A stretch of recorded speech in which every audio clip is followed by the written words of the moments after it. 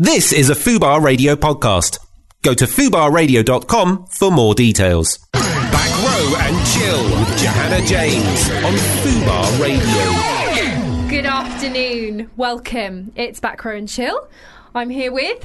Alexa Wall. You're back, babe. Woo, woo. It's Friday afternoon. Pretty much the weekend started, let's just say. And it's a bank holiday weekend as well. Again? 4 day. Well, I think a lot of people have taken today off, you know. Sneaky. A little sneaky 4 day one. weekend. And it's going to be bank holiday like next weekend as well, or Is something. it? Oh yeah, it's May. It's May, Weird isn't one. it? Yeah. Or at the end of May, I don't know. We're just full of bank holidays right now, which I'm not saying no to. So that's great. Right, we've got a really packed show for you today. We've got loads of guests. We've got our resident film reviewer, Lucy Patterson, coming in at 5:30 to tell you what is hot and what is not. And we've got loads of entertainment news coming up, so stay chilled. Noel is away this week, so Alexa is... I'm filling in. I was going to say filling his boot, filling Oh, his seat. please don't. Please do not even try with that. Because it's just going to come out as some form of euphemism, isn't it? I know. I got stuck already. I was like, she's filling up his boots with something. No. And musically today, if you are a fan of 80s cinema, then you might be in for a treat because loads of the songs I'm doing today are classics from that era. We've had loads of requests over the last couple of weeks to get some more 80s tracks in, so I have listened and I am doing it. If you would like to get in contact with the show, then just email in chill@fubarradio.com or tweet in @fubarradio and get involved. Tell us what you're watching and what you're enjoying, because word of mouth is the best one, really. Pretty much, yeah. It's the best one. And social media. Social media, tweet us, beep us, whatever. Whatever. Slap us around the face. Whatever. Right, pack show coming up. So I'm going to dive right in there, and I'm going to go with a bit of Blondie, which My home girl. exactly. She's pretty much your like. She's my girl. She's your like vintage twin. She isn't is, yeah. Well, Spirit I hope. animal. Spirit animal. Yeah, we're going to go for Blondie. Call me. It's Back Row and Chill.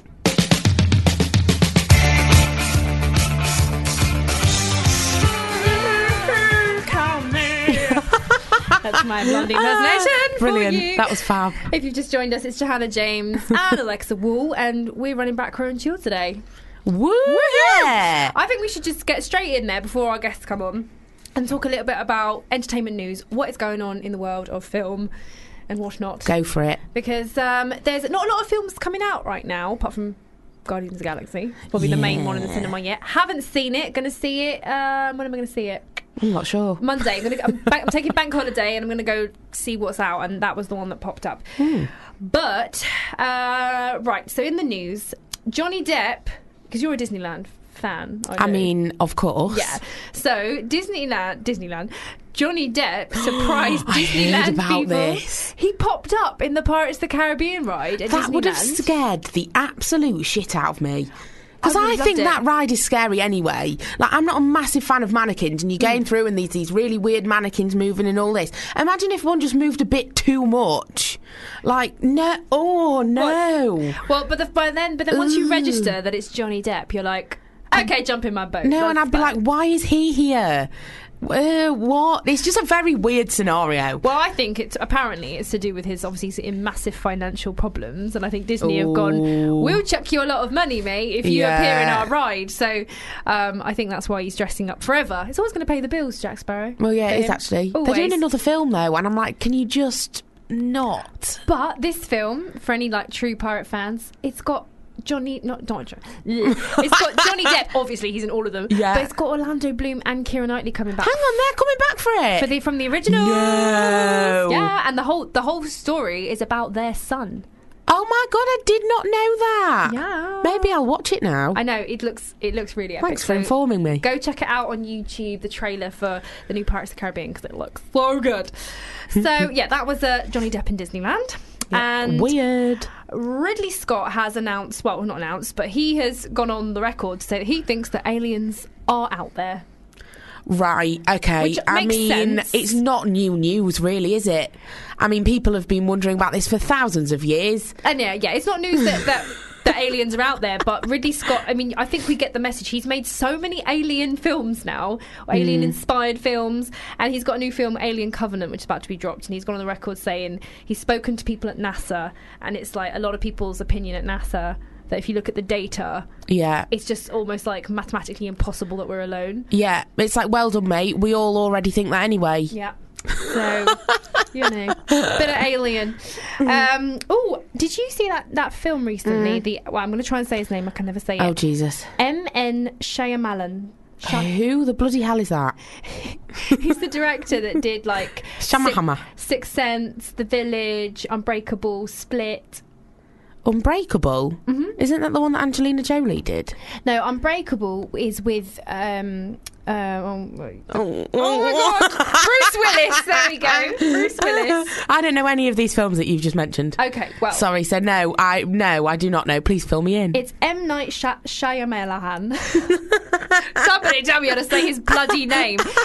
He's a brilliant director, and I do like his films. They're always quite dark with a massive twist at the end, like The Sixth Sense. Like, I see dead people. I've never seen it. Oh my God, you totally should, but I've just ruined the ending for you. Okay. Thanks for that. But so he said that the film Unbreakable, which had Bruce Willis in, and his most recent one, Split, which was James McAvoy with loads of personalities. Yeah, I actually really liked that film. Okay, well then you have seen one of his films. Yeah. Sorry, that didn't register with me. So his next film, he said, is going to be a sequel to both of those films. So he said what people don't realise is that... Oh, of course. Jesus Christ. I've caught up with you now. Carry on. Yeah, I'm with you. Split and Unbreakable. Because of what happens at the end of the Split film. Exactly. It's the same That's why universe. I didn't understand the ending. So it's all connected, and it's going to be like a trilogy. So he's like sneakily made a trilogy. I get it now. It's just like, I'm going to put one out there, one out there, and then bam, here's the next one, bitches. Yeah. So it's makes sense. Yeah, very clever, but a bit sneaky. That's a bit. It's quite cool, that, actually. Yeah, I think more people should make like random films and then tie them together. I mean, it would help maybe if he'd have thrown a bit of a hint, so I could have watched Unbreakable before I saw Split, and then maybe I would have understood it. Yeah, he's just assuming that you've already seen his I know. backlog of work. It's a little bit sort of self-righteous, isn't it, really? I mean, what would you think would be the most random films that would be announced that they're actually linked? So, Sleeping Beauty and Shrek. That was the first thing that came to my head. Okay, I'm thinking more like Pretty Woman and Alien. That would be a weird okay, yeah, maybe. universe. Let me try and think of another one. Jurassic Park and... maybe like Twilight? Skins. Oh, that'd be quite good. Twilight with it. Could you imagine? Like, you're having a rave, you're having a party, you've had a few, let's say, beverages. Yeah. You know, blah, blah, blah. All of a sudden, you're like, let's go outside and have a barbecue. Dragons? Dinosaurs is what I meant. Dragons. We can add dragons in there as well. I think that'd be quite good. Jurassic Park 4. If anyone out there has any like film ideas that'd be really weird to mash together and make a sequel of, yeah, please let us know. I'm quite intrigued what now. What would be like the two most random, funniest films? Tweet us at Fubar Radio or email in chill@fubarradio.com. Okie dokie. So Brad Pitt and David Fincher, who's the director of Gone Girl. Yeah, they are going to join up together, and they're going to be doing the Zombie Z sequel. World War Z. World War Z. There we go. Doesn't sound good in a British accent, does it? World War Z. Yeah, it's going to be World War Z. World War Z. World War Z. World War Z. World War Z. Carry on. I've got a bit of flu brain. I don't really know what's going on right now. Well, I just called it Zombie 2, so I don't know. Whatever. But they're going to be making the sequel, and everyone's getting quite excited that I David quite Fincher... liked the first one. Do you know what I did? I saw it in the cinema, and I thought... And I watched it recently. I think it's on Netflix now. Yeah, it is, yeah. And I was like, this is not bad for like a Friday night. Just, you know... It's all right, isn't having it? some snacks. It's great. Yeah, good film. So Good they're film, making Brad. another one. But did you know, a little factoid about that they filmed this entire epic ending to World War Z. Right. Which was in Moscow. It's going to be in the Red Square in Russia. And they filmed it, and they finished the movie, and it cost quite a lot of money. And then they did preview screenings, and everyone went, brilliant film, shit ending. So they said, a few months later, they went, sorry. Well, Brad was the producer, so Brad probably said, sorry guys, we've all got to come back and we've got to reshoot the end. No. Which is why the film is like super high budget until the last 20 minutes, and then it just goes into like 6 actors in a science centre in Wales because they had no money. So it goes from like super big budget and it ends on like a shoestring, and that was because it was on a shoestring and it was a reshoot. So oh my God, I did not know that. I wish they would release the film with the original ending option on the DVD. Yeah. Maybe they have, correct me if I'm wrong. But I really want to see the big Russian big budget one. fight version. But isn't that weird how... It's a bit weird. the entire ending of a movie just rewritten and reshot. It's quite a good thing that it worked, because then you've got another one like Suicide Squad that just failed epically. Mm-hmm. Because the editing of that was horrendous. Whoever edited that, go home. It's just they obviously had to reshoot half the film. Oh, they did, didn't they? Yeah. And they cut and like, they just half didn't the do it. Yeah, they just didn't do it right at all. So World War Z actually worked out quite well, but anyway, I went on a tangent there. They saved it. Right, we've got more entertainment news coming up next. I'm just going to pop along to our next 80s. What is it? Oh, I don't know. Like, there's so many amazing 80s tunes. I'm going to be just dancing through excited. the studio. I'm going to go and look a bit of Footloose. Got to have a bit of Footloose. Yes! This is Kenny Loggins from Good obviously choice. the film Footloose. Better and chill. Row and Chill with Johanna James and Noel Clark on Fubar Radio. You are listening to Fubar Radio. It's Back Row and Chill. Film review, entertainment show thing. Words of wisdom from Alexa Wall. As well. Just throwing it on the side. Agony aunt. Well, we're talking all things entertainment newsy right now. So we were just talking about Brad Pitt, like, teaming up with David Fincher. I was going to say tag teaming, but that's not really quite... Oh, dear. No, not that kind of movie. To make the... Oh, dear. I keep calling it Zombie 2. That's what I've written it down as. World War Z Z 2 sequel. So that's going to be quite cool. Are you a fan of zombie films? Sure.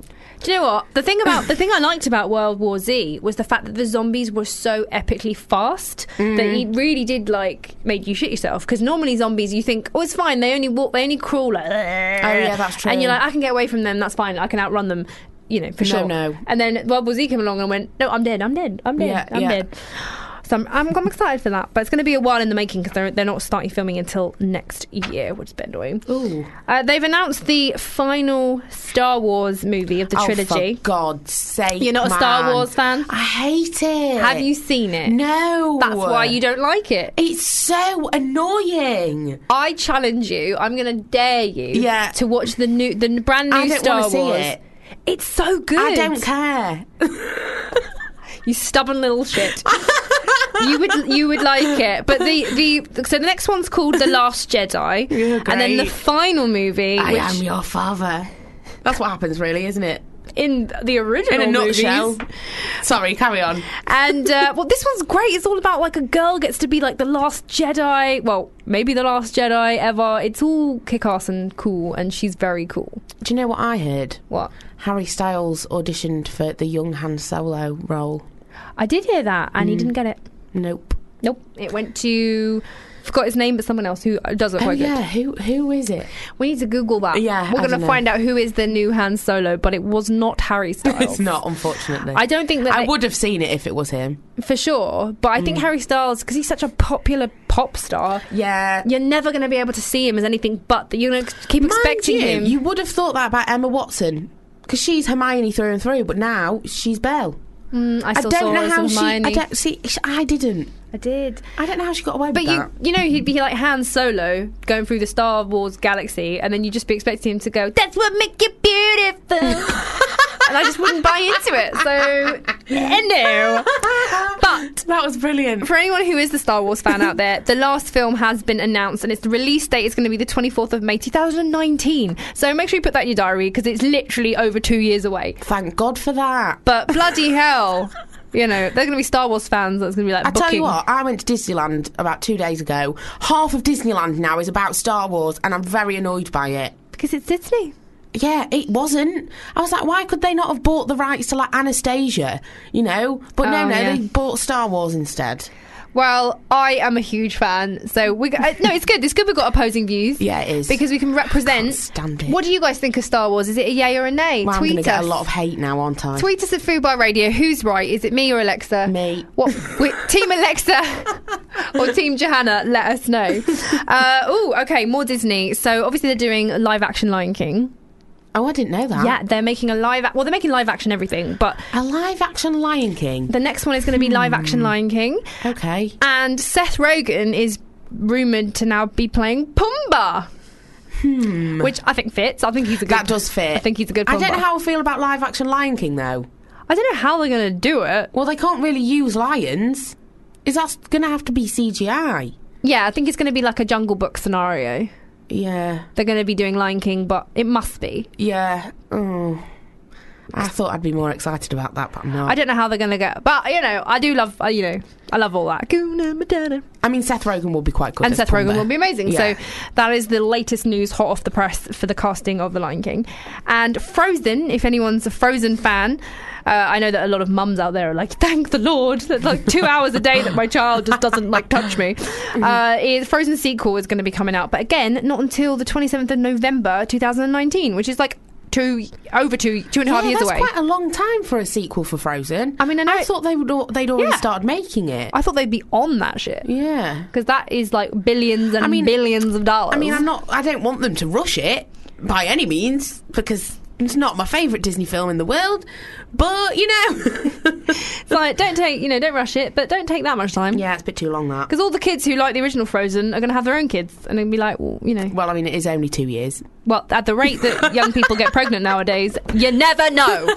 Right, so up next we've got our first guest in the studio. It's Michael Yale and David Leopold, and they're going to be talking to us about our new play, Late Company, at the Finsborough Theatre, so it's all very exciting. I love a bit of theatre. Right, so today, if you've just joined us, we are playing all things kind of 80s soundtrack. We're going to go back to the 80s vibe. So I'm going to go for Rhythm of the Night by DeBarge now, which actually featured not only... in the rhythm of the night. Is that what you meant? No, wrong song. Oh. You're going to listen to this and be like, what? Jesus. This is the original Rhythm of the Night, but it did feature in the latest Ghostbusters movie last year. It's a boogie. Get ready. We're going to be doing like our lunges, getting ready for the Friday night dancing, because I'm going out tonight, so I'm going to go lunge. Me too. Woo! Let's go and lunge in the studio. You guys at home. Wine! We're going to speak to our guests soon. Back Row and Chill with Johanna James on Fubar Radio. You're listening to Back Row and Chill. It is Friday. It's the 28th, right? I have no idea. I have no idea. I just realised I went off the computer, but I don't trust computers that much. I should really know this. Anyway, we've joined in the studio by our first guest, so welcome. Hello. Hi, hello. Hello. It sounds like there's more of us. There's just a legion of people have just come in. It's Jonathan, no, not Jonathan, Michael Yale and David Leopold. Do you know why? The producer was like, do not call them Jonathan. So Freudian slipped that in.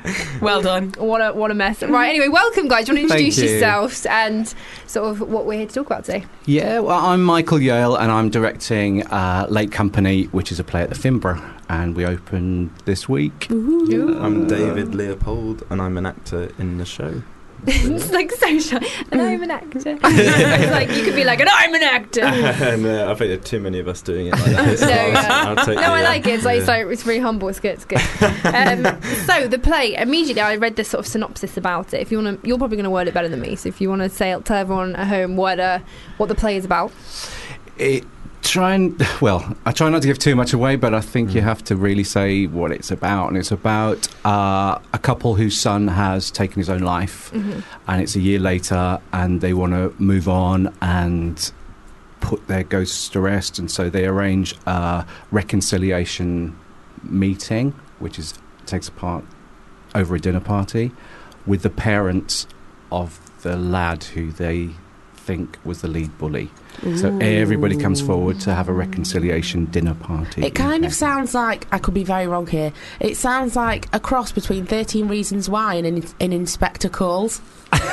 That's a Yeah. good Do you shout. see what I've I just mean? started watching Yeah. 13 Reasons Oh yeah. Why. Yeah. Well, immediately when I read it, I went, "Oh, I'm watching 13 Reasons Why," and that is like everyone's talking about it for good reasons and bad. It's very on point. It's very on point. So this Yeah. play is very current. It's the European premiere, so it was written a few years ago, and it's Canadian. So we're giving it its European premiere. Okay. Oh, so is it set in Canada or have you like Yeah, relocated? in Ontario. Oh, Yeah. I used to live in Ontario. Did you? Yeah, when I was really little. Oh. lived in I did Canada. not know that. Yeah, I was 5. All my like old VHSs is me like, "Mommy." Yeah, but I do like You'd Canada. have to listen to his accent and tell us. Oh, what's your later. Canadian accent like? We have to come and see it. Oh, that was a good David one. So who do you play? I play a classmate of the boy who took his life, who is accused of being his main bully, tormentor. So he comes over, to the house with his parents. So yeah, and it's all in real time. And they eat dinner, and you're lovely. right. So you're in literally it. just like a fly on the wall at this dinner Yeah. party, Ooh, this intense interesting. drama. Yeah. I'm getting feels. So this is good. And it is so current, because I do think one of the great things about 13 Reasons Why is it's getting people talking about sort of bully culture and about how bullying has evolved. Like, I was talking to my friend the other day saying, I don't know if I would survive school nowadays with all of the messages It's and like the pictures. social media, really, isn't it? The pressure of social media on such young technology. people. We had Abuse of we had some Yeah. people come see the show recently, and they really understood what was going on, and they'd been bullied at school, and they said the thing is now you can't leave it at school because you go home and you're on social media and you're still getting bullied, so there's no hiding from it anymore. For sure. It's it is like, I'm so glad that I almost grew up without that happening, and now it's just social media. Is you can look at it sort of through adult eyes, and it's a little bit more. You still get bullying even when you're an adult. I'm not saying it's just the kids. Like, people can be mean and troll people all over the place, but it's particularly dangerous when you're younger. I think you tend to be more, impulsive, and you're discovering things about how the world works, and the fact that you have the great thing and a bad thing as well about technology is that it allows easy access to so many things, but it allows that trigger finger. It's so easy, so it's just that much more hard to control, I think.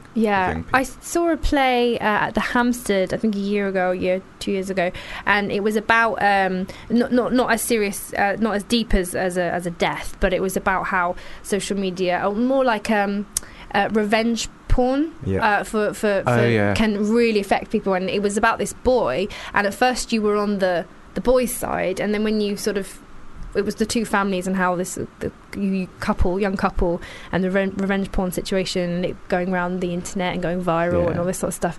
And by the end of it, sort of, you realise that you were more on the girl's side than the boy's side. It was such a good switch, but it did make me think, I'm so glad that plays are, for young people out there who maybe think that the theatre isn't for them or it's not relevant, like, there is drama, there's stories that is just about your life. Well, we had the second night, we had 20 young people, not quite sure what country they're from. They had English as a second language, and they were, took over one bar of seating, and they didn't move. They were just completely hooked. It was really cool. And then behind them, they had women of a certain age who were the mums who, again, they're really bought into it and were completely mesmerised. Yeah, as much as it's about bullying, I think it's also about parenting and like how well do you know your kids, and so I think what they get up to. Yeah, exactly, and like how do you monitor that? How how do you deal with that? It's a difficult question. It's such a hard one, because like my mum, she types with one finger and doesn't know how to open like basic, like her phone rings and she'll ask a stranger, excuse me, can you help me out today? Like, which button? So it is quite hard for anybody who is growing up. I'm trying to think of, and technology is only going to speed up, and it's only going to be more, and now there's like how many platforms that young people can be on as well. So before, when we were growing up, there was like a MySpace and Facebook. Bebo. Facebook was new. Bebo. I remember There wasn't Bebo. that many, and then bloody now loved that with AIDS. Just thought I'd lighten the mood a bit there. if anyone's Bring still on back Bebo, Bebo. tweet us at R.I.P. Fubar Radio. Bebo. Is it gone? Is it totally dead? No, it's come back. I think they've tried to launch it again as like some site, but nobody knows why, and it's Mine's failed. still on. So. I don't think I've deactivate. Same with MySpace. I don't think I we might have. still have my MySpace. Oh, somewhere. I God. still have my Have to- MySpace. Yeah. Floating around there with like emo photos and everything. That's bad it. times. Yeah. We'll just leave that back in 2003. But anyway, back if anyone's just listening now, like, what are they talking about? We're talking about the new play called Late Company.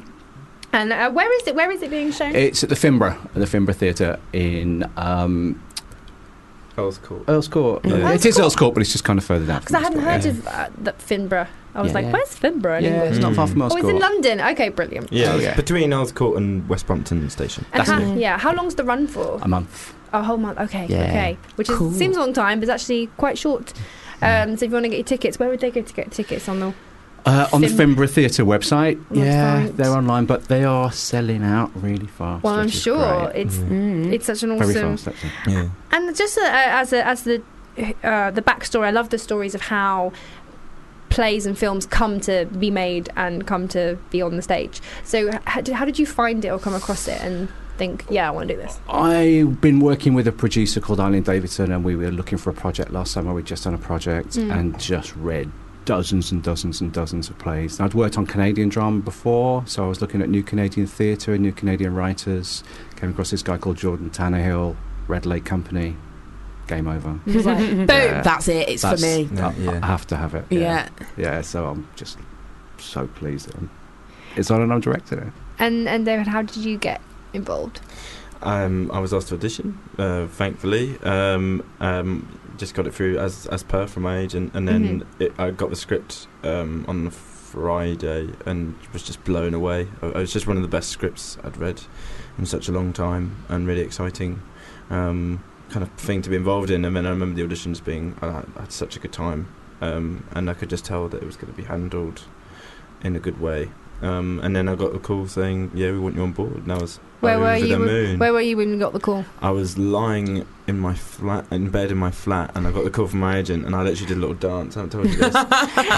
Were you in bed? I was in bed, and then I jumped up and did I don't think I've ever acted like that. I did a big dance. There's no dancing in the show. Backflip. Yeah, you got it all out of your system. Yeah. I think, apparently I've spoken to a lot of fellow actors, and they've said that the best part of a job is the moment that you get the job. That cool. And then, it's interesting. And, maybe they're saying that at the end of a long day of a shoot, this is exhausting. But it is that moment of saying that you got it, you won, and then it's yay, okay, now I actually have to do the job. Yeah. Now I have to go on stage. I was going to say, it probably wouldn't be mine because it's quickly followed by, the realisation. But I think, I can totally see why, but it's followed very quickly by, okay, get to work. The cast are all really close as well. We've had... It's quite dark, but there's humour in it as well. Okay, good. You have to. And as an ensemble, because it is an ensemble piece, they've all just gelled and they protect each other because it's quite dark in parts, but have a laugh. And how have you gone public yet, or have you? Yeah. So you've got. We had 2 days of previews, and is it only our fourth? Yeah, 2 days of previews and a press night last night and a press night tonight. Ooh, exciting! And the reviews have just come out. Yeah. Okay. Don't read them. Well, you got to read them, but it's also read them. Read them. Some people don't like it because they feel like it can mess with their head a bit. But that's good. Yeah. I think that's good. Keep you on your toes. Yeah. Yeah, I think if you let other people's words affect you that bad, then maybe you shouldn't read them. But for me, I'm quite good. It's brave. Yeah. They're good. That also helps. Yeah. Which is brilliant. And I always just like to ask, because it's my favourite thing, when stuff goes wrong, or backstage, have you guys had anything? How have you has anything majorly gone wrong yet? No, but I always think some of the best moments on stage are when things go wrong, because then you have to collectively, as a cast, invest in still telling the story, and the audience don't know what story you're going to tell. So there's an incredible... I think, I've had moments on stage when, something goes wrong, or say someone in the audience drops something, and I think it's really important as the actor to... You've got to judge it, but sometimes if you are alive to that, and then the audience see that you take them in the same space. It's so exciting. There's so many people are drinking all the way through the play. Looks like wine. And our stage manager has to make a cook a meal every night because they have to sit down to dinner. So there's going to be one night that something's going to go weird. Potentially. Because there's lots of eating and things. So sometimes one of the actors was saying that he had something stuck in his throat, and he's supposed to be saying some really important some parsley stuck in his throat. So he's kind of trying to keep going, but at the same time he's real food problems. Yeah, food acting. It's tricky. It's problematic. And you should keep Rennies to hand. Emergency Heimlichs off stage. Emergency aspirin. All right, brilliant. Yeah, and in sort of your previous work, because a couple of times I've spoken to sort of actor friends, and they've said about these fantastic stories of when stuff goes wrong and they've had to try and cover it, or especially in a Shakespeare. I was like, what do you do if something goes wrong in a Shakespeare? How do you cover that up? And someone said that you're supposed to turn to whoever is on stage, and so and therein lies the end, and like walk off stage. And then you leave it with them. I had, because we're right by the Pleasance, and in my third year at Lambda we did Midsummer Night's Dream there for a graduating show, and I remember we had this school in, and a lot of them were on their phones and stuff during the show, and I was playing Bottom, and there's a bit when he comes on with his ears, and it's like, and everyone runs away from him, and they go, and then he says like, why do they all run away? And this little girl on the front row on her phone, just she must have been like 12. She just didn't even look up. She just went, your face. And then luckily the next line, and this is why Shakespeare's so brilliant, because I think originally it's written for people to heckle. Shouts to Farrell. So and the next thing he says is, no, this is all a trick. They're playing a trick on me. So I was able to just play it to her and keep going. But that was absolutely hilarious. Oh so when my stuff God. goes wrong, it can be wonderful. it can go right, or the stage can fall off. But to each their own. Well, thank you so much. If anyone's just joined us, we're going to recap again. We're talking about Late Company. A new play, isn't it? New Canadian? It's new for Europe, so it's a few years old, and it won all sorts of awards in Canada. And we're giving it its European. It's on in launch. London. So check it out in the... What was the theatre? Fimbra. The Fimbra. I wanted to say Farnborough. No, don't go to Farnborough. Don't go to Farnborough. Go to Fimbra in London. Elscourt. Elscourt. It's not that far. West. It's only west. It's fine. Thank you so much for coming in, guys. Thank you. Now, Cheers. we're going to go back to some more of our 80s classics. I think I'm going to do a bit of Bonnie Tyler now, just to go for it. Let's really go for it. Let's rank it up. You know what it's going to be? Yeah. Tom That for a Hero. I've spotted it. Back Row and Chill with Johanna James on Fubar Radio. Welcome back. This is Back Row and Chill with Johanna James and... I was having a right kerfuffle. I'm Alexa, hi. I sat on my shirt again and I was like, but I'm okay. Hi, everyone. I'm glad there's cameras in the studio, so we have all of this documented. Right, we've got our second guest in the studio, so a huge welcome. Yay. Jonathan Wakeham and Mercedes Grower? Grower. Damn it! I go with a name and I just try, and if not, sorry. Hi, everyone. Welcome. Hello. And you're here to talk about the Loco Film Festival. Absolutely. Very pleased to be here. Thank you. And that's like London's Comedy Film Festival, which I have to admit I hadn't heard of before, so I'm really interested about what it is and what's going on. So if you want to... Yeah, absolutely. It's it's Britain's only international comedy film festival. Oh. So we source the world for the most original and unexpected comedy films. And it's really a celebration of the craft of comedy filmmaking. Making comedy films is much harder than making normal films because you have to do the story, the characters, the plot, the twist, the surprises, and then... the jokes. So it's like doing 150% of the job. And yet, if you do it well, it looks really, really easy. So we felt it was really it was important to celebrate the craft of comedy, to recognise the talents who do it, because again, people who make comedy, they tend not to get the Oscar nominations. The Oscar nominations always go to the sad, the That's important, so the tragic true. films. Whereas the ones who make you laugh, Bill Murray does not have an Oscar. What kind of world I've is actually this never thought that about Bill Murray that. doesn't have an Oscar? I know, that's actually outrageous. We should start a hashtag Bill Murray for the Oscar. Get Bill Murray an Oscar. Yeah. I mean, or a knighthood or a sainthood. That would be great. Either or all of the above will do. Thank you very much. I love that because I am a comedy actress as well, and I find that it's very, very hard, and people also they kind of expect you, okay, be funny. Keep being funny, and it's like actually it's a craft, and sometimes you're not very funny and sometimes you are, and I think it's really great that we're going to be celebrating this. So where can people go if they want to I'm down for some comedy? Where would they find this? We will be at BFI South Bank from the 4th to the 7th of May, so that's next Thursday to next Sunday, and it's 4 packed days of comedy films, training for young filmmakers. We've got silent films with live music. We've got a first ever baby premiere, which is amazing. We will have babies on the red carpet. No way! At the London Comedy Film Festival. That would be amazing. What are you wearing? What diaper are you wearing? You're seeing the interviews as well. So that's it's going to be, and it's the 6th year, so it's always a joy to be back at BFI South Bank. It is the most beautiful cinema in London. I want to come location. down and I want to interview a baby. That'd be amazing. Oh, do come along! Come along. They'll be wearing little bow ties. That'd be brilliant. Cute. So if anyone was out there go, I make comedy films and I'd like to be involved in this, how do you find the films and select them? Is there, you have to submit them? We have an open submission system. So but between about June and October, we are open for people to send us their short films and features.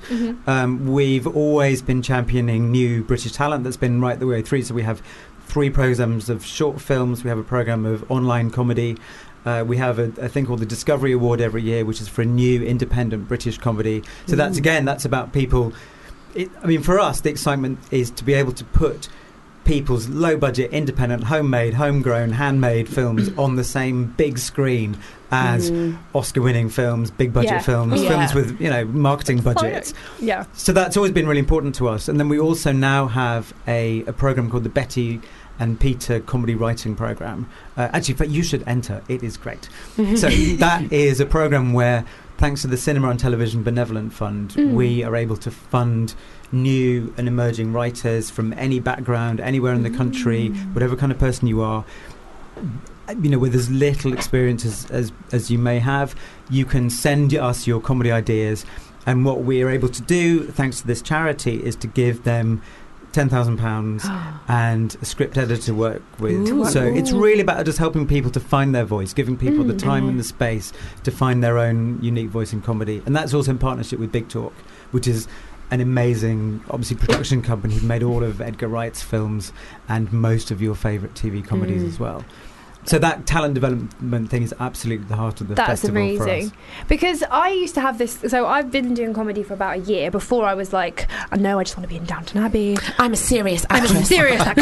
And then someone sort of sat me down and went, actually, there's no offence, there's hundreds of you trying to do that, but there's not that many girls trying to be funny, so maybe you should switch it up and go that way. And you're always falling over stuff, so just be yourself and go down that route.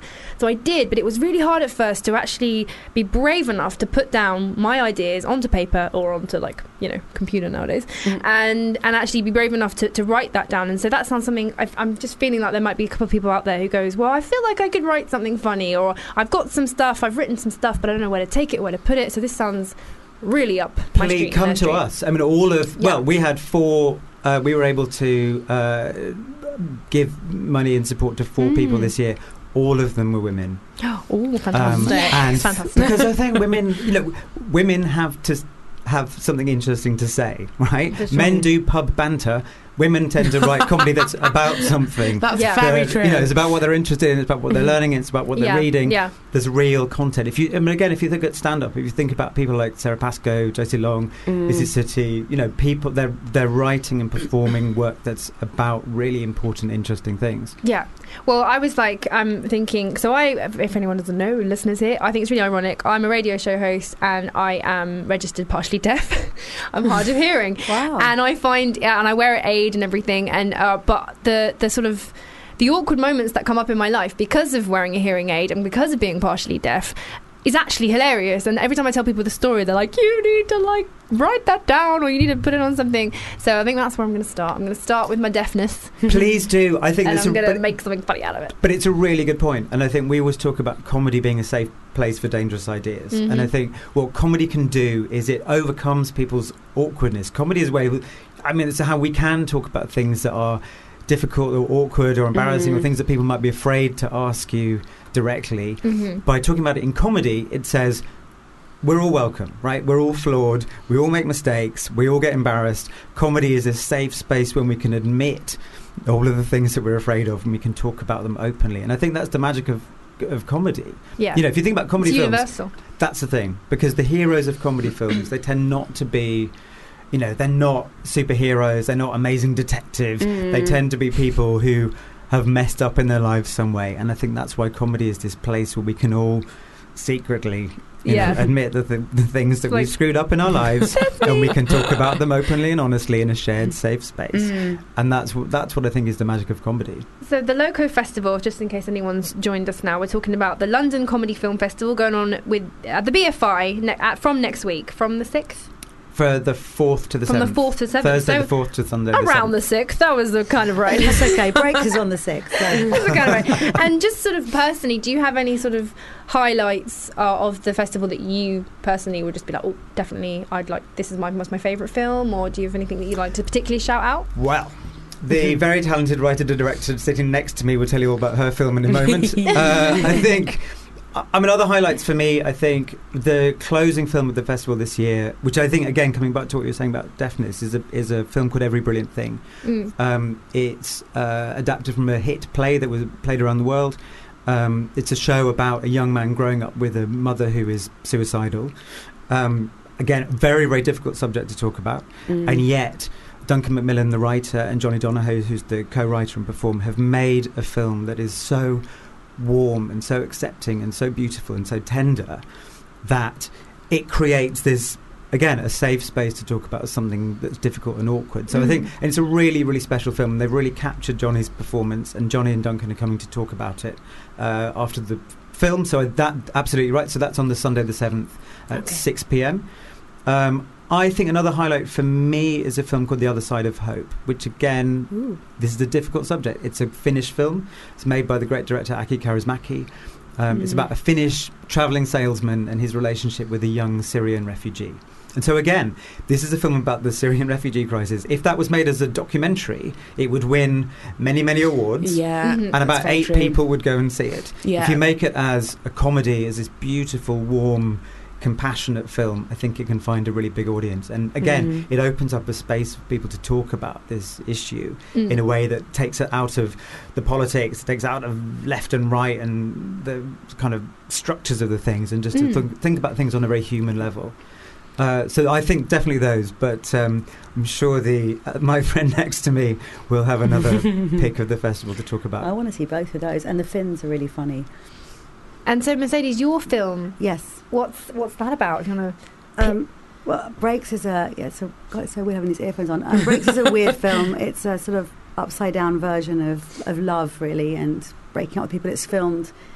The breakups are first. It's about 9 couples who split up with each other around London, and you see their breakups. Oh, wow! First. Oh, and then like rewind on the. Yeah. Oh, that's good. So you sort of end on a high, but then you sort of go. But wait a minute. Yeah. Yeah. So, wow. And is that based on real breakups that happened? Because that would be interesting. No, actually, because everyone keeps asking me that. They weren't. But then I was just saying, a friend of mine said, "Oh, maybe they're all you," but they're not. They're not all me at all. Subconscious you. Yeah, it's me stalking people. No, no, they weren't. I was just trying to find really sort of. I was just thinking about how many ways you can break up with somebody, and different kind of. Just lots of different types of people, and then sort of also weaving it into London as well, and as part of it. Sounds fantastic. I mean, breaking up with people, yeah, again, it's one of those subjects where it's horrible, it's heartbreaking, it's like grief. But it's funny. But it can be hilarious. Yeah, it can be really, really funny. And there was a girl, I think, she was breaking up with her boyfriend, having a huge row with her boyfriend in the middle of the streets of London, and a casting director happened to see this and was like, amazing, can I give you you're perfect for this project. And I think she ended up being the girl in Hard Candy, no, it wasn't Hard Candy, I can't remember. Fish Tank, the girl in Fish Tank. Oh, Andrew Arnold. So having a huge row with her boyfriend. Yeah, and was like, you are perfect for my role. Yeah, so now I just like pay people to have arguments with me around Soho, just in case. That's the thing. I think anyone can see me. It's a really universal. Like, everyone's had a breakup, so it's they seem so individual when they happen. Like you're in this tiny bubble, and it's so everybody. It's universal. We all have them. Yeah, and also I feel like you're a bit out of time with the world. Like they're having that argument in the streets. Yeah. Everything else doesn't exist. That's very true, actually. When you're having that in your own row, little bubble, you don't give a shit. I mean, you could say anything and be completely insane in front of someone, and and I like that because it's sort of you're stepping outside of yourself without realising it. Yeah, it's like a weird dance, isn't it? That we're doing. Everyone has the moves that they're going to be doing. Like I love all those old-fashioned dances. You know, in the can they have them. I can't remember what they're called, where they fight and dance at the same time. Ooh, spicy. It's passionate, isn't it? It's passion. Yeah, it's passion. Brilliant. So what's the name of that film if anyone wanted to go and... Which one? My one? Yeah, your film. Oh yeah, what is it? Brakes. But it's brakes like the brakes of a car. Oh, but also could also play on breaking. Yeah, because it's also the whole idea that it's you get back on something goes wrong, but you try again. Like that's you do keep going round on the merry-go-round. So it is a bit of a stop-start on each relationship. And get back up again. What's the thing? Plenty more fish in the sea and all that. What everyone says, which doesn't mean shit all when something happens. You're like, but I want that fish. Yeah, exactly. I want exactly that fish. That fish was for me. But that sounds absolutely amazing. I think the other thing I would say, just because Mercedes is a very good direction but quite modest about her talent, is that Breaks is nominated for our Discovery Award alongside Mindhorn and Chubby Funny, and I think one of the reasons that her film really stood out is that she coaxes these very, very unexpected performances from some very familiar names. And her cast list, I luckily have it written down, it's Julian Barrett and Noel Fielding, so both of the Mighty Boosh appearing in a film. I think probably for the almost first time they've been in a film together in different relationships. Yeah. And Steve Oram and Paul McGann and Kerry Fox and Julia Davis and Peter White, who's currently in Hamlet at the Almeida doing amazing work, and Roland Gift and Seb Cardinal and Kate Hardy. This is the most extraordinary cast. And I think what Mercedes has done is to really encourage these kind of big name actors to do something we haven't seen them do before. Yeah. And it's a really remarkable achievement. I'd be interesting to see definitely Noel Fielding doing something outside the kind of yeah, he's really that was my impersonation of Noel Fielding. Well, he doesn't he just kind of Noel Fielding, I just picture him laughing like he's ace. I love Noel Fielding. I do love him, but he's really brilliant in this, and actually he's really funny as well, but he's actually he's acting quite serious as well as being funny in this. Yeah, he's quite psycho in it. Oh, surprise! Yeah. No, but not in a fluffy way. Yeah, he's great in it. Oh, amazing! Well, I'm getting the feels about that. Sounds fab. So when is that being screened? When can we come and watch it? That is on Saturday the 6th of May at 6:10 in NFT1, which is the big screen at the BFI. The big screen. Well, that's in my mind. Directly before Breaks actually is one of the other Discovery films. It's a film called Chubby Funny, which is about two young actors struggling to make it in London, which I think is probably a familiar story to many of your audience, and probably half of us in this room at least. Which is another kind of first-time director, very low-budget film, very original film. Again, I think what's actually really striking in the 6 years we've run this festival is how supportive comedy performers and writers are of each other. So, I mean, Mercedes has this extraordinary cast in her film. Harry Michel's film, Chubby Funny, he's got him and his mates, because that's how you make your first film. But Alice Lowe is in it, Julian Rhind-Tutt is in it, Anna Maxwell Martin is in it. So again, you've got these kind of big names really supporting new talent. I think that's the lovely thing about comedy is I think there's a real level of support and community between the kind of familiar faces and the new people coming in. Definitely. You should always put your hand down to help the next person up, always, because that's how anybody starts. It's just you get a little, you meet someone, you get a little help. I should introduce you to this person, so pass it on, people. Pass on the love and the support. That's brilliant.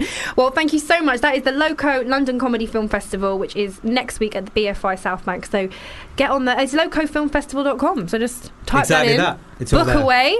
And I think it's payday this weekend, so there's no excuse not to buy a ticket for that. This is brilliant. Thank you so much, guys, for coming in. Absolute pleasure. Really nice to meet you both. We are playing 80s tunes this week. Please, can you play the Goonies? Okay, all right. Cyndi Lauper, the Goonies, because Alexa has requested it. This is Back Row and Chill. Row and Chill with Johanna James on Fubar Radio. Well, first of all over London, I'm seeing your face. Yep, it's fun bumping into me. Have you had that experience? I actually was on a train and I came into the station and I was like in line with my face, and I just looked down and hid because I didn't want anybody to go, oh. No, I'd be like, so embarrassing. I tried to do the selfie, but then someone looked at me weirdly, so I ran. No, don't want to be taking a selfie with myself. Okay. Who did that selfie with the dog's face? Someone did that. They put, with the filter? Yeah, they put filter. It's like they were the dog and you were a dog. A little puppy. Probably one of my mates. One of your mates, yeah. That's a really good idea, actually, with the poster. Yeah.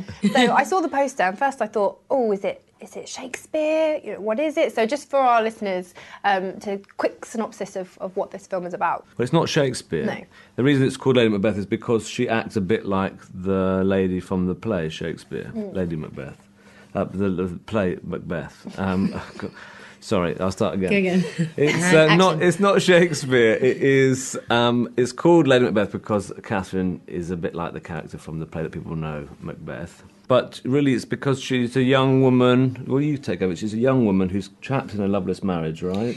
She's married into this household to a man who's twice her age, and she's told to never go out, to not see anyone. She's given nothing to do, and she basically starts getting a bit rebellious. And there you go. Well, what I really like about this is it's a period drama, but it's unlike sort of any period drama that I've seen.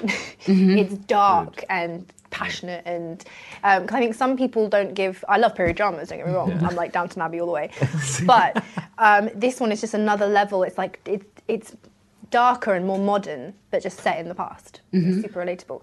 So just in terms of sort of how it came about, how did the seed start for this film? It started with Alice Birch, who wrote the screenplay. She and I met for a cup of coffee, and then she gave me this book, Lady Macbeth and Macbeth, which is the book which we adapted the film from. And when I read it, I just thought the central character of Catherine was so compelling. I loved this woman because she didn't run away, she didn't sort of shut up, but she fought back. And it was great to see somebody in the middle of the 19th century just be so violent and not accept what she was told to do. She was told, stay indoors, and she said no, and so she fought back. So once we got that, then we went into this, to iFeatures, who run this scheme where you can apply for a small amount of money to make a feature film, and then we had to go through a series of rounds to get the money to do it, and that's where it started anyway. And Florence, for your journey, did you audition? Yeah, so I was actually on a boat to Isle of Wight, and then I got a call saying that I had an audition tomorrow for Lady Macbeth. And I was like, oh my God, I have a day to prepare for Shakespeare. So I got back on a boat and went back to Oxford, and then I read the sires. I was like, this doesn't sound like normal Shakespeare, but okay. And did the audition, didn't think it went very well. As always. And it did, apparently.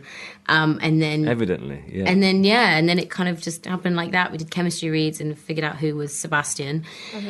And then went up to Durham for some rehearsals. So it was all pretty swift and perfectly timed, actually. And how long did it take to make as a sort of behind the scenes? Was it from start to finish, shooting-wise? The shoot, well, I guess it was 24 days to shoot it. Oh, wow, okay. Yeah, it was not very long. In the same place, and then we had 2 weeks of rehearsals beforehand, and then we had about 14 weeks to edit it, and we've been making it for about 3 years in total with the writing of the script and everything. So amazing. And just about the sort of period costumeness, because that's pretty exciting. Yeah. So were you all corseted up and... Yeah, so the first fitting, I was like, oh, Mum, guess what? I'm going to be in a corset and all this stuff, which is, everybody thinks that they want to get in that thing. And then you get in, you're like, oh... my back really hurts and everything hurts. And it does take a while to just get used to, because you have to start thinking about how your breathing pattern changes, how you're going to eat, because unfortunately when you eat food, it uses the space you use to breathe. So you have to only eat specific foods, and you have to sit in a specific way, and you have to make sure that you do all the things that you needed to do, whether it was like exercise or wee, before you get in it, because, it's just completely, it's different. You don't know until you're in it. And part of that rehearsal period was really interesting, because we would do so many of these physical scenes where me and Cosmo would have to wrestle or fight, or he'd have to pick me up. It would all change when I was in that outfit, because, of course, I can't wrestle the way that I would have done if I wasn't in a corset. So that corset, to me, was actually probably the most interesting factor to the whole preparation of Catherine, because that basically sculpted her. It made me stand in a certain way, it made me sit in a certain way, it made me talk in a certain way, and I wouldn't have known that if I hadn't have been in it. So, yeah. And character-wise, it goes to some very dark place, very, very, probably the darkest place you could probably go. How did you, get out of that at the end of the day? It was gin. Yeah. Gin. I did, actually. I went on Amazon and I ordered gin and tonic. No, so all the difficult scenes were obviously all difficult to film. Obvious reasons. If they weren't, then I would probably have to go somewhere and speak to special people. But no, I think lots of those scenes, we had a lot of time to really tackle them, and we didn't just, skip through them. They were all serious, and they were all done pretty Well, we shot in sensibly. sequence as well, so we started sort of quite optimistic in the way that the film starts, and then by the end we were in those darker places, and by that point we were all quite tired. So actually it fed into it. It all got quite dark, and then we finished, and then there was such an amazing sense of achievement that we had a massive party. And actually that's where we could then just let go of all of it. Yeah. But we kept it, I would say, for that last, certainly that last week where all the stuff really starts to spiral down and become quite dark. That's always pretty helpful as well, because you're aware of where you need to go. You've covered the story, you know how far, at what point Catherine is already, and then you go, okay, well, I know how deep we need to go now, and everybody's on the same wavelength. I love that. It's a little bit of like a homage to a Shakespeare, because you're doing like a play, you're filming it like a play. So yeah, you get to totally live and breathe all the way through. And just really quickly, what is up next for you guys? What's the next adventures? Off you go. I'm working on a screenplay with the writer Walter Mosley of a book he wrote called The Man in My Basement, which is about a young guy in America who gets paid some money to keep another man in his basement. So you think this is dark? It's going to get. This is the warm up. Stretching out, lunging for the next yoga. And for me, I've just finished a wrestling film, so completely different to Catherine. I'm super excited. Yeah, no, it was so much fun. I had so much fun on that shoot, and it was exhausting and exhilarating, and I learned how to wrestle. So if anybody touches me in a club now, I just do like some sort of headlock takeover, and it's sorted. Yeah, exactly. And I'm really excited for people to see that one as well, because yeah, cool. Yeah, me and Noel are huge wrestling fans, and we go and we actually know Paige. Yeah, do you? Oh wow! Great. Followed her like since she started. Yeah. When I heard there was a movie coming out, I was like, and you look quite like her as well. Especially with the black hair, and yeah, it was a phase. I did the pale and the black hair, and now I'm slowly going back to Florence. But yeah, no, it was a really, really fun shoot. I think our time's out, but thank you so much. Thank you so much. Fubar Radio presents Ian Boldsworth. Find you some porn to watch and you can explain what's happening. What about Nipples 19? No, he's got a gimp mask on. I'm not really into that, I'll be honest. Oh, there's a bearded man who has an extremely large penis. It's a man in very tight red pants. Yeah, and what's happening? And a man in blue pants is putting his penis in his bum. Quite close up. How about 5 this? in pussy. That's impossible. Let's see if it's impossible or not then. Oh, God, she is putting a lot of fingers in there. Yeah, 5 I believe. There was a spoiler in the title. Yeah, but I thought there was going to be penises. Quality broadcasting, isn't it? It's badly filmed. Quality broadcasting. No, I mean us. I don't mean the porn video. Every Monday Ian Boldsworth from 2 p.m. Fubar Radio. You're listening to Back Row and Chill on Fubar Radio. It's Johanna James and Alexa Wall. Hiya. Filling in for Noel Clark today. I don't know what that was. Hi. How you guys? We're joined by our last guests of the afternoon. So a huge welcome. It's Tanya Fear. Hiya. And Hello. Sholamu. Hello. Welcome. And you're here to talk about your new movie, A Moving Image. Yes. So for all the people at home who are like, oh, I haven't heard of that. What's that about? What's the film about? Don't look at me. You explain the film, Tanya. my God. I've done most of the explaining. I always give him the hard questions. Yeah. I'm just like, oh yeah, I really love the costumes. Okay, so it is about a stifled artist, actress, filmmaker called Nina, who returns home to Brixton after a long absence and realises that it's not the place that she grew up in. So she she begins to make a film about the changes, the gentrification of Brixton, and in the process is accused of being a gentrifier herself, so has to grapple with her own sort of complicity in the issue. Mm-hmm. So it's a film about making a film. It's a film within a film within a film within a film. Yeah, it was a bit Inception-y in the sense of like you were making a film, but you were of making a film. Yeah. And then I was wondering in some of the scenes whether people realised that you were actually making a film of a film, or they thought you were making a film. You know what I mean? Oh yeah, I thought that. Yeah, like, especially the scenes, the public scenes when you're talking to people. Yeah, I thought that. Like, did they know that it was you playing someone, or did they think it was? Did they think it was just Nina? Yeah, they thought it was Nina. I wondered that. I was like, "Ooh, this is deep." Yeah, very deep. This is brilliant. And well, I was really drawn to the movie because I used to live in Brixton, and I moved there 2000 and I don't know, 12-ish, I think, maybe. And I lived there for like 3 years.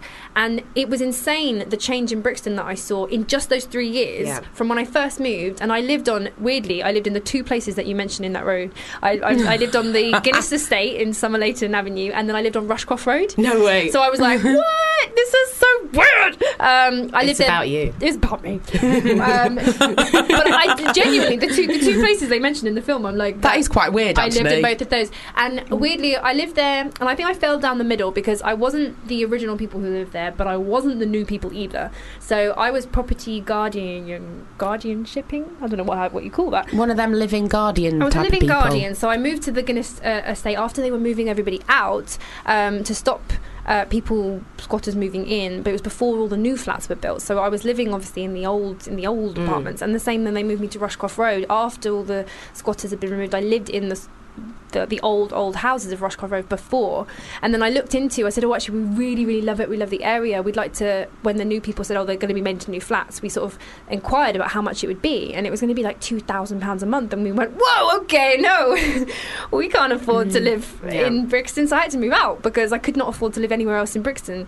Looked down the road at some other houses and sort of thought maybe if we rally friends together we can afford it. No, literally couldn't. Had to go out to Peckham, couldn't afford Brixton anymore.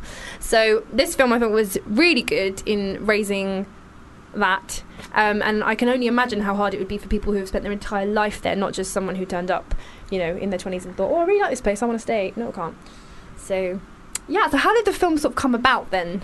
So the inception of the film was through a conversation between myself and the producer Rinkia Ator, who was born and raised in Brixton, but left and then very much like Nina's character found herself out of step with the place. I live in Elephant and Castle in South London, and I had experienced regeneration in that space through what happened with Southwark Council and the Haygate Estate, which you had 1,000 socially affordable homes that were regenerated, and in the new Elephant Park there's only going to be 79. So for me, it was a real problematic example of regeneration, and it really spurred me to want to really investigate regeneration and gentrification. And I looked at Brixton because, for me, Brixton iconically has been the kind of space for black intellectual thought in this country. I've viewed it very in the same kind of lens as Harlem in the US. And also going to Harlem and going to Brooklyn in 2014, also kind of seeing the conversations happening there that were very similar to conversations that we were having here about gentrification also filtered into me wanting to make this film. Well, it raises the point very cleverly, like we said before, because it's almost like you're making a documentary, but you're also making a film at the same time. So it was a split down the middle between a drama and also actually making a documentary. And was it real people that you featured in the stories, or were they actors speaking real people's stories? No, it's real people. It's real people. Wow, okay. The film's a real hybrid in the sense that it's a mixture of fiction, documentary, animation, performance art, and photography, all kind of woven together through the theme of gentrification. So the people we talk to in the documentary sections are real people in Brixton. Yeah, so a lot of the time you can't tell who's an actor and who's not, and I think that's a real strength of the film. It's cool. Definitely. Did either of you live in Brixton, or have you ever been? Yeah, I did for a while. I don't anymore. I live in Elephant and Castle. The producer Rinkia Ator was born and raised in Brixton. Okay, so you've got the Brixton connection. Weirdly, as well, I'm going out in Brixton tonight. I haven't been there for a while, but it's a friend's birthday. I'm like, where do you want to go? Brixton. So nice. I'm like, weird. Weird so are we, weirdly. Oh, really? It's our release party. That's not so weird. It's our release party for our films. But I suppose we couldn't really do it anywhere else, could we? No. A movie about Brixton, and you do it in, I don't know, South Kensington. We could have done it, if we did it in Kensington, or I don't know, Shoreditch, that would have been quite ironic. Hypocritical. And it's a hard one to place, because I think that you raise a lot of really good points, and especially about the point that they make about your character is campaigning about anti-gentrification, and saying, well, but you kind of lived in Shoreditch and now you're coming back, and it definitely raised that sort of uncomfortable situation. Yeah. Well, I think as kind of creatives, we are complicit, whether we want to be or not, because we'll go into an area and take our coffee shops or whatever, make it nice, and then I mean, you explain it much better than I do. But then, so I hear, then the developers kind of like go in there like, oh, this is nice, and and we're sort of the foot soldiers, the unwilling foot soldiers of gentrification in a way, and we're sort of trying to deal with complicity is the big word that we explore. That was good. Thank you. I think that there is the only positive changes that I could see was when I first moved to Brixton. I'd only ever heard, because I'm born in Lewisham and raised in Lewisham, so I wasn't too far away, but I'd only really gone sort of like the Nunhead border. I hadn't quite gone to Brixton. So when I found out I was going to move there, I thought, oh, maybe it's really quite rough, and even though Lewisham's just as rough, but I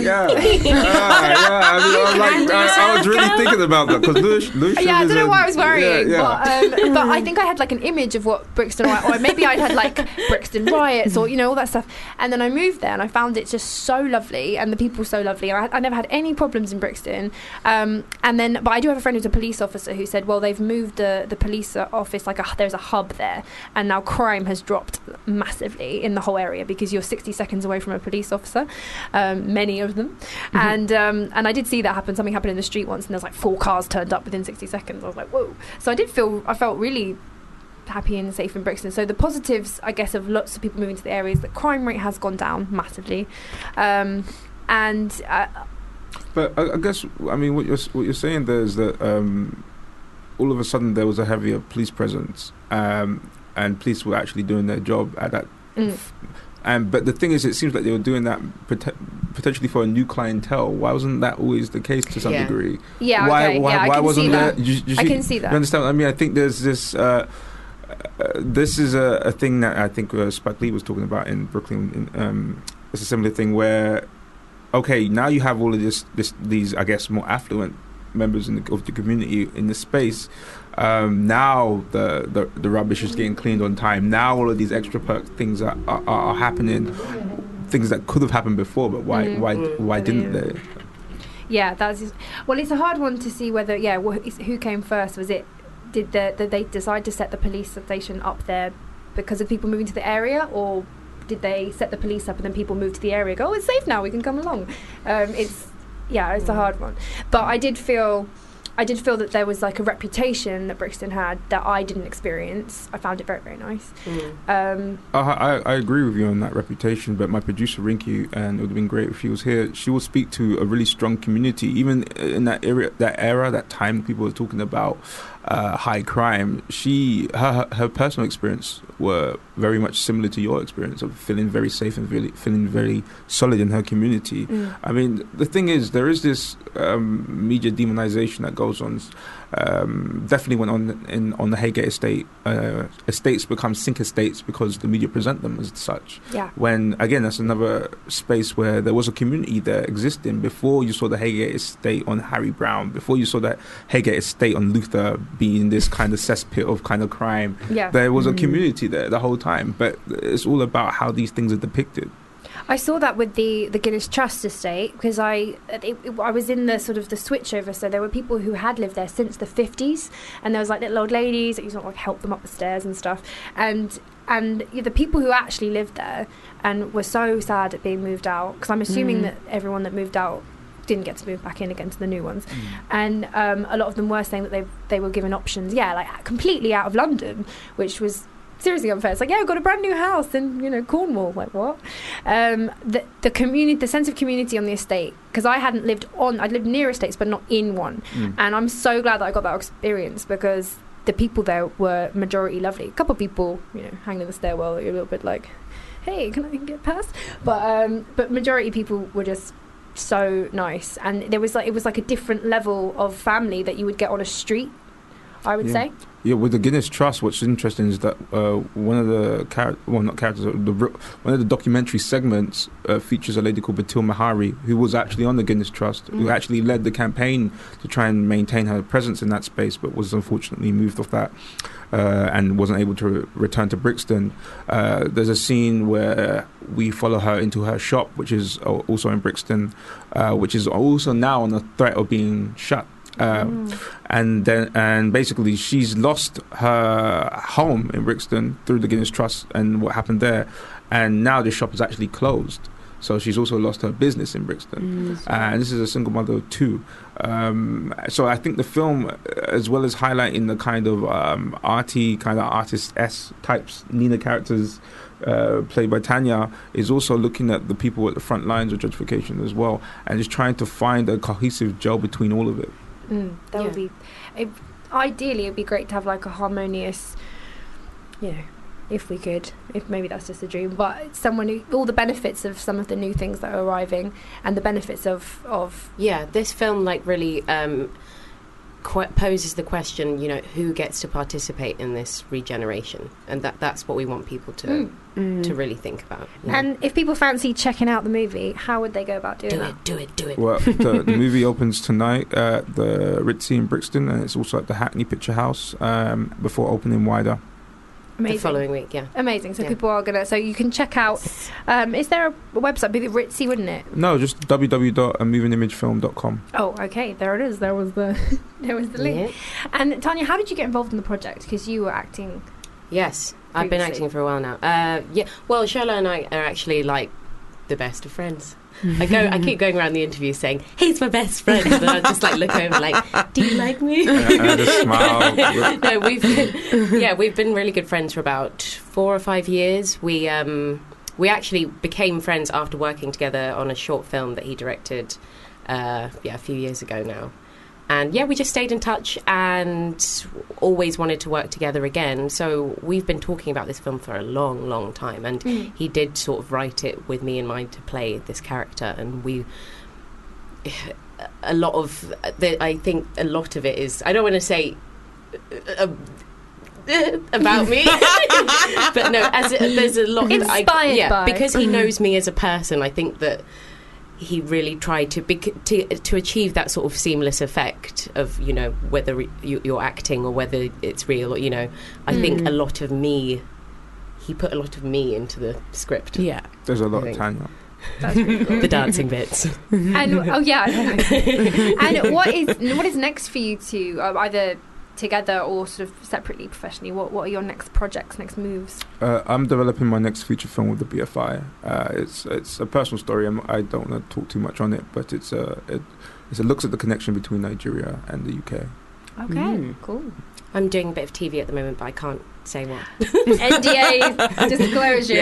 Okay, you can maybe do it. It rhymes with Schmeem of Schmoes. Okay, we definitely got to talk about it. Well, thank you guys so much for coming in. Just to recap, it's A Moving Image. If you guys want to go check out the film, it is opening tonight, Ritzy in Brixton. We're all going to be rolling around Brixton tonight. Oh yes, I'll be flying around Brixton. My cape. Woo! Brixton Batgirl. It was a very cool, like a documentary / drama, which was thank you. A drama-mentary. No, that doesn't really work. Oh god. No. We could do a dramedy, which is a drama comedy. So I tried and I failed. Never mind. Well, thank you so much, guys. We've been doing lots of 80s classic movie tunes today for the music, so we're going to go out on Turning Japanese by the Vapors. It's Back Row and Chill. In Japanese, I think. Oh, well, no, we're live. I was not prepared for that whatsoever. I love that song. I think it's great. Good choice. I don't, now would it be acceptable? Is it a bit on the edge of racism? I don't know, but it was in the 80s. It's a vintage record, so you can play it. Yeah. It's fine. Welcome, Lucy Patterson, to the show. It is a film review time, part of the show where we talk about what we've seen, what we like, what we don't like, and we want you guys to get involved as well. So if there's any movies that you've seen that you think are fantastic, or any movies that you're looking forward to, or anything you've seen is shit, just tweet us at Fubar Radio. A lot. No. Tweet us a lot. We'll shout you out, or email chill@fubarradio.com, and let's get a conversation going. Yeah. There again is not a lot coming out at the moment. It's been a bit of a poor effort, really, apart from the obvious. Apart from Guardians of the Galaxy, which I haven't seen yet because I'm going to see it on Monday. There's not a lot out, so I've been watching a lot of Netflix. Me too. Yeah, me too. Yeah. One thing I do want to mention is the Lady Macbeth, because that is coming out tonight. Ooh. And earlier in the show, we did an interview with Florence Pugh and the director of Lady Macbeth.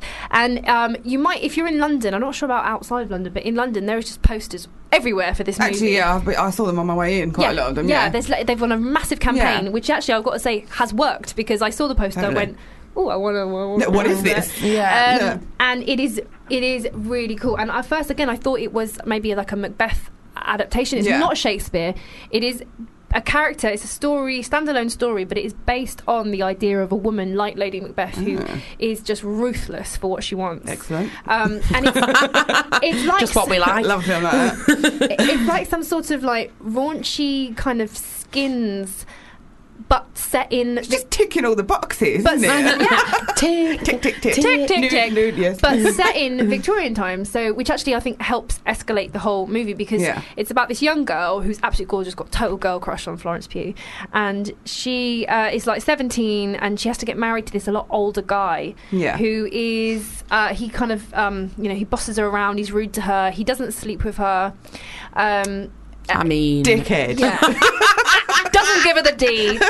I mean, what is wrong with that? You know, just give a girl a bit of D. If you're going to marry someone you don't want to marry, then at least just have sex with them. Do you know what I mean? Give her a little And he basically says, "I ban you to the house," kind of like husband. And the feminist in me, exactly, is already like, what the F? So anyway, she ends up coming across the new stable boy, who's a bit of a bad boy. Oh, what cheeky! This just sounds like Paul.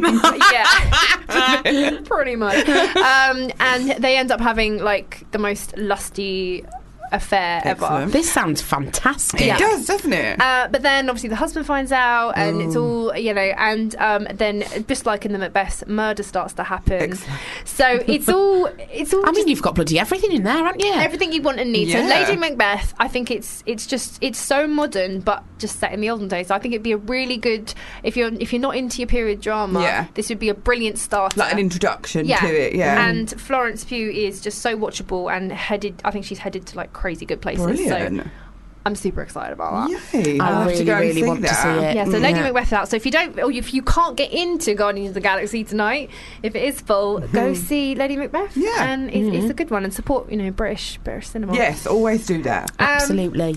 Just before we forget, because last week we launched a huge competition, and we're going to announce the winners. So let me just see who won this week's competition. Oh, it's on the paper, apparently. I just need to read. So we had two competitions. First is a signed copy of Alison Kugel's book, Journaling Fame, a Memoir of a Life Unhinged, and On the Record. And it goes to Dave Simon from Blackpool. So thanks for getting involved. Woo! Lovely. Well done, Dave. Well done, Dave. You have won that copy of that book. And for our prize for Sully, Miracle on the Hudson, we got a big bundle of prizes for that. It was a film, or the film was an untold story of emergency plane landing on the River Hudson. Tom Hanks, wasn't it? Tom Hanks, yeah. So you could win a DVD, a hoodie, a duffel bag, and the winner, it goes to Michael Anderson on Southend-on-Sea. Oh, yay, Michael, representing Essex. Well done. Hometown. Yeah. So well done, Michael. You get that big, huge bundle. You're so lucky. I know. Well, we're just giving out prizes. Can I have it? Yeah, see, I get so annoyed because I can't have these cool prizes. So unfair. I know. I see them go through the office and I can't touch them. And we've got another really cool prize. If you are a dog lover, or even if you don't have a dog, you can still win it. We're not going to judge you. A Dog's Purpose, the movie. We've got A Dog's Purpose merchandise to give away. It's a comedy drama based on a novel of the same name about a dog who finds the meaning of his own existence. Oh, hasn't that got Archie from Riverdale in it? Yeah, it has actually. Has it? Yeah. Oh, well, I know it's got Dennis Quaid and Josh Gad. KJ Apper. Yes. Not that I have stalked him on the internet at all. So, for your chance to win a dog treat jar, a dog blanket, dog bowl, a ball launcher, and a bag dispenser. Oh, I mean, wow, swag. You're kitted out. Just go to our Twitter account at Fubar Radio and retweet our pin tweet right now. We're going to release the winner next week. Release the winner. We're going to announce the winner. I'm thinking about dogs, aren't we? Release the hounds. We shall release the winner. You're free to go. You're free to go now, winner. We do not keep. Just to clarify, we do not keep any people overnight at Fubar Radio against their will. Oh dear. Major cock up. It's all right. It's nearly the end. It's fine. It's fine. Right, good. That was the competitions. Back to film reviews. So, what else have people been watching? If the cinema hasn't been really like getting you buzzing, what else have you been watching on your... Well, I actually did go to the cinema. Oh, what did you see? Last night. I was still there at 2:00 this morning. No! There was like this fancy pants double bill of Guardians of the Galaxy 1 and 2 in IMAX. It got to 2:30 and I was like, this film needs to end in a minute, please. Yes. What was it like? Right. Oh dear.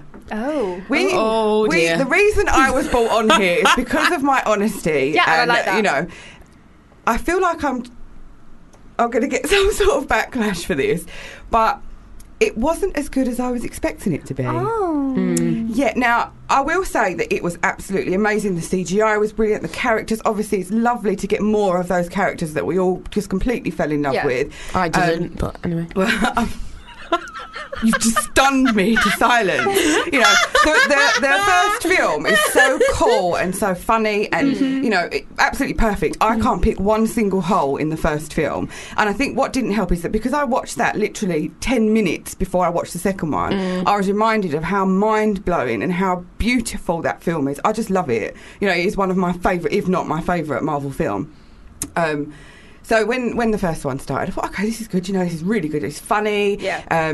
They've ramped up everything. They've taken the humour of the first one, the action of the first one, the relationships between the characters of the first one, and amplified it about 100 times. Up to 11. Yeah, exactly. Up to 11. Well done. Good reference. But sometimes it was making me cringe a little bit. Oh. Yeah. Too much. I will say that everyone does need to go and see it. Go and see it. You know, I sure. saw it in IMAX and I had a headache at the end of it because it was there was so much. Yeah. And it was so colourful and amazing. And like I said about the relationships between the characters, they were developed a lot further. You know, and there was a few more people in it. Kurt Russell makes an appearance, which is lovely to see. Tommy Flanagan is there. You know, blink if you're missing, but he's there. I was quite upset about that. But yeah, I mean, go and see it. Try and see it in IMAX as well to appreciate the art of filmmaking. You know, even the non-CGI cinematography was beautiful. You know, it really, really was. But it just took that step into ridiculous, further than a superhero film should go, really, and it was a little bit cheesy at times. Do you think they were panicking about trying to up, like a bit this of upmanship? Is the thing. Yeah, like I said, the first one, in my opinion, is so perfect. What were they going to do? They had to. They had no choice but to take it further. Yeah, but they took it a little bit too far. But please, I will say this again, don't take me slagging it off as that it's a shit film. It's not. It's an absolutely amazing film. How is the soundtrack? No. Now, because I just fell in love with the first one. Everyone fell in love with the first one because it was amazing. They couldn't top it. How can you top that? Yeah. You know, they did the same thing with, you know, the old 60s, 70s, 80s songs, whatever, on the second mixtape that his mum left him at the end of the first film. But not all of them were instantly recognisable. Right, okay. You know, there were a few that I was like, yeah, this is brilliant. You know, I literally wanted to dance in the cinema. But the majority of them, I was thinking, oh, you could have picked a much better song for this. Yeah. You know. But apparently the rumours were that the first film, it was an actual mixtape that somebody had made somebody. I genuinely hope it was. So and I'm really happy for the recipient of that mixtape. Yeah. It was amazing. So whoever made that one couldn't sort out, you know. So apparently it was they literally took it from that's amazing from a mixtape that somebody had given somebody, and they said this should be all of the films thing. I don't know how true that is. I want it to be true so badly, so I'm not going to research it anymore in case it's not right. But yeah, you know, all the elements are there. James Gunn wrote it again, and I think he just sort of ran away with it and just went a bit too far with certain things, and it was just a little bit cringy sometimes. People might watch it and think, shut up Lucy, you're talking out your ass, but you know, it's my job not to watch films like a normal person. I'm there to rip the shit out of it when it needs to be done, you know. But yeah, please go and see like it. That honest best friend everybody needs. Exactly. Do I look shit in this? Yes, you do. Yeah. Go and get changed. Awful change to colour makes you look sick. Go away. No, which is brilliant. So I mean, I'm excited. I'm still going to go and see it. No, and I'm excited. verdict is go and see it, but just relax and have fun with it. Yeah. Don't watch it like an abnormal person that's trying to find fault, you know, and See, you'll enjoy it. I wasn't a massive fan of the first one. I absolutely loved it. I thought it was a bit boring. You don't like spacey kind of films? No, I'm not that kind of person. I don't know. Like, I do like Chris Pratt's in it, right? Mm-hmm. Yeah. I do really like it. It's just good. I do really like him, and it was a good film, don't get me wrong, but I just was a bit like, Wasn't your favourite? I liked that one and Deadpool. Obviously, Deadpool were huge surprises for me, and the ones that I just keep going back to watch. But there's only so many times you can watch Guardians of the Galaxy on Netflix without wanting to see more. So I'm really excited that there's another one, and I'm glad that it's got lots of excitement and explosions because it is literally next level action explosion. It's so bright and neon and lovely and like unicorns shit all over it, you know. It's like, that is all I can explain it as. It's just pure joy. Yeah, you know. And Karen Grover, is that what she's called? The girl from not Karen Grover. Karen Gillian, yes. As you are. I think Karen Grover's a girl on my Facebook. Sorry, Karen. Shout out Karen on Facebook. Shout out Karen Grover on Facebook. Hey, Karen. But she's still in it. She's Nebula, and she's good. Nebula's good. Yeah. That she develops a lot more. We didn't see a lot of her in the first one. Good. And her relationship with Gamora develops as well, which is good to see. I was about to be like, does it? But I was like, no, they're sisters. That's yes, wrong. they are. Doesn't develop in that way. Brilliant. Right, well, we're going to just pop to one more song before the end. I've got one from Pretty in Pink. So we're going a bit school disco-y now. Oh, cute. Because, love that have you seen that film? Nope. No? Oh, Alexa, get out. No, I do love Pretty in Pink, which is, if anyone's like, what's Pretty in Pink? It's one of the first ever... John Hughes. Google him and watch all his films. Teen movies became teen movies in the 80s because of him, and this film is about a girl. You know, it's like the birth of teen movies. So if you like teen movies, go back and watch all of the John Hughes collection. So this is If You Leave by Pretty in Pink. Back Row and Chill with Johanna James on Fubar Radio. We are back after that fantastic. Such a good choice. Such a tune. It was good. I feel like I'm at an 80s disco and no one's dancing with me. I'm in the corner with my handmade dress on. With my handmade dress on, like a puffball. Right, watch the movie. She makes her own prom dress. I was just laughing and I didn't know why I was laughing. Terrible. No, it's brilliant. Yeah, I mean, I used to be into sewing quite a lot, so that film... It inspired me to make my own prom dress. But I never went to prom. I never had a prom. Yeah, we didn't have proms. We didn't have proms in flipping England. I had a prom. Oh, yeah, but you're from the north. For some reason, you don't do proms in England except if you're in the north or America. In Essex, it is a thing now, obviously. Essex it is a thing now because, you know. But when I was at senior school, which was like about 30 years ago, probably about 20. But yeah, no, it wasn't a thing then. Well, talking of age and age-appropriate things, while that song was on, we were just discussing, is it okay to fancy actors who are, like, a lot younger than you? Right, I'm just going to clarify this. So, what's his name, though? I follow Tom Holland. Yeah, new Spider-Man. The new Spider-Man. Can we just, like, confirm his age? Because I'm pretty sure he's 17. Does anybody clarify his age for me? How old's Tom Holland? Does anyone know? Because I'm assuming he's a teenager because I know that he's definitely I'm pretty sure he's a teenager. He must be because he was in The Impossible, 20. wasn't it? He's in 20, so he would have been 20. He would have been that's fine. 34, That's fine. 20, 24, yeah. 20, fine. 24, 20. Basically, what we were discussing was, you know, when you go on, you kind of watch a trailer. So I watched the Spider-Man trailer and thought, he's really fit. I'm going to watch interviews with him on YouTube. So I watched one. An hour later, I was 15 interviews in. And then you start watching those fan-made videos, which is the funny moment. So true, though. And I literally, I do it all the time with people. I do. I've done it with Nick Robinson. Oh, you know I love him. I've done that as well with him. Nick Robinson, that guy that's going to be in Everything, who's got just the sexiest haircut in the world at the minute. I've done it with him. I've done it with Cole Sprouse. I've done it with Dylan Sprouse. I've done it with the bloody Ross Lynch from Austin and Ally on the Disney Channel, which is definitely a teenager.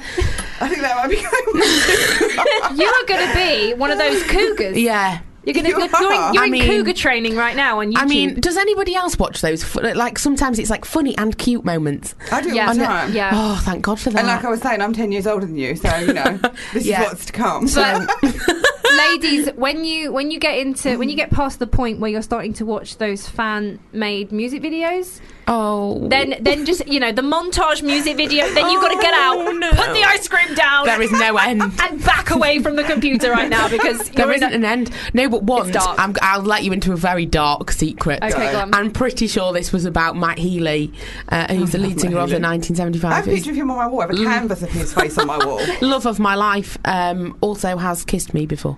What? No, I'm just joking. You mean you kissed the poster? Yeah. Let's be honest. I watched, I think it was part 12 I got up to in the funny moments. Oh, part 12. Part 12. Wow, that is... They were only like 4 minutes long. That doesn't make it any better. For some reason, film review time has turned into like... I really hope that I don't know why I just said that on the radio, because I've met him quite a few times as well. Oh my God. Oh. So we're getting all the dark secrets out live on air. The best place. Great. Well, talking of Guardians of the Galaxy, obviously that's Chris Pratt, and we're just also talking about how hot he's become. God. Everyone's just hot at the minute. Maybe they're putting filters. They're putting Snapchat filters on movies now, so everyone just looks beautiful. They must have done that to Kurt Russell in the film. I'm telling you. Really? When you watch it, you'll be like, "How did this happen?" And the makeup Oscar goes to. Well, Jurassic World 2. Nick Robinson's in that. Sorry, carry on. He was in the first one. Yeah, I love him so much. Watch Kings of Summer. Have you seen Kings of Summer? I have, but Excellent. he's borderline teenager in that one. I just he's don't even care. Definitely 16 in that. He's not. He He's is. older. No, he is. I'm checking. Wait, was Nick Robinson? I checked. Ladies, He was Nick Millicent Robinson? Joey. Was he the teenager in Jurassic checked. World? Yeah. Yeah. Right. Okay. We really are getting quite pervy now, aren't we? I'm sorry. I'm going to have to rein this in. Sorry. No, hang on. Just speak among yourselves. I'm just going to get a picture of him, okay? 1 minute. Right. So Jurassic World 2. Yeah. Apparently, and I really hope this is true, He's really fit. Jeff Goldblum is back for the second film. I heard about that. Let's hope it is true. Yeah, they're going to do more connections to the original Jurassic Park movie with the main guy, the main sort of scientist guy. His character is being written in as the co-owner of Richard Attenborough's character. Brilliant. So it looked like in the first film it was just owned by Richard Attenborough. No, there was a co-partner who obviously had all the access to all the dinosaur DNA, and so he's now doing something with it, of course. And Sam Neill has been approached, but he said that no, his character is definitely retired and is sick to death of running from dinosaurs. Shut up, Sam Neill. God's So, sake. I mean, come on, Sam, you can at least cameo Ruin or something, stuff, or play a dinosaur or something, you know. But Laura... her name Laura Dern. Yeah. She said that she's not in it, but she would love to be. So I think get she's her like, in it then. I know. What are you doing? If she's been quoted as saying she's going to do it, like Then just get her to get do her it. back in it, you Yeah. know. But I'm really excited because obviously the Jurassic World movies just made a shit ton of money. Oh, yeah. And so they're going to be keeping pumping these out, which I'm really happy about because I love dinosaurs. So Yeah, this is me brilliant. too. And I'm so excited because I think Jeff Goldblum just kind of stole the first movie He did, and didn't he he? made the second one. Totally. So this is Welcome brilliant. edition. I've been scrolling. Okay. I can't really find one where he doesn't look really young. So inappropriate. Like there, maybe? Oh, he no, does look- yeah. No, that's not a good hang one. on, hang That's on. definitely not a good one. Right. I've scrolled through lots of pages. Ooh, no, that's a good one. But Yeah, all right he's then. basically he's basically grown his hair out for anyone that cannot see because we're on the radio. Yes. And he looks very similar to Brooklyn Beckham, I think. He does. Oh, he's another one that we cannot go near, No. ladies. Right. Let's just stop right there. That is the end of the show. It turned into a bit of a perv parade. But to end, I'm so bad. we've been doing all 80s music all of today, but I'm going to end on something really modern because I'm obsessed with this song I right now. fancy the lead guy in 13 Reasons Why as well. Yeah, Exactly. So 13 He's definitely Reasons 20-something. for sure. So this is The Night We Met, and it's like the main sort of love theme from 13 Reasons Why. If you haven't seen it, what are you doing? Get on Netflix and watch it. Very important. It's brilliant. And this song, for anyone out there, if anyone is Netflix and chilling right now to this radio show, first of all, but I'm going to help you. So we'll see you next week. This is Back Row and Chill. Bye. This is a Fubar Radio podcast. Go to fubarradio.com for more details. If you enjoyed this podcast, please don't forget to rate and review us on iTunes.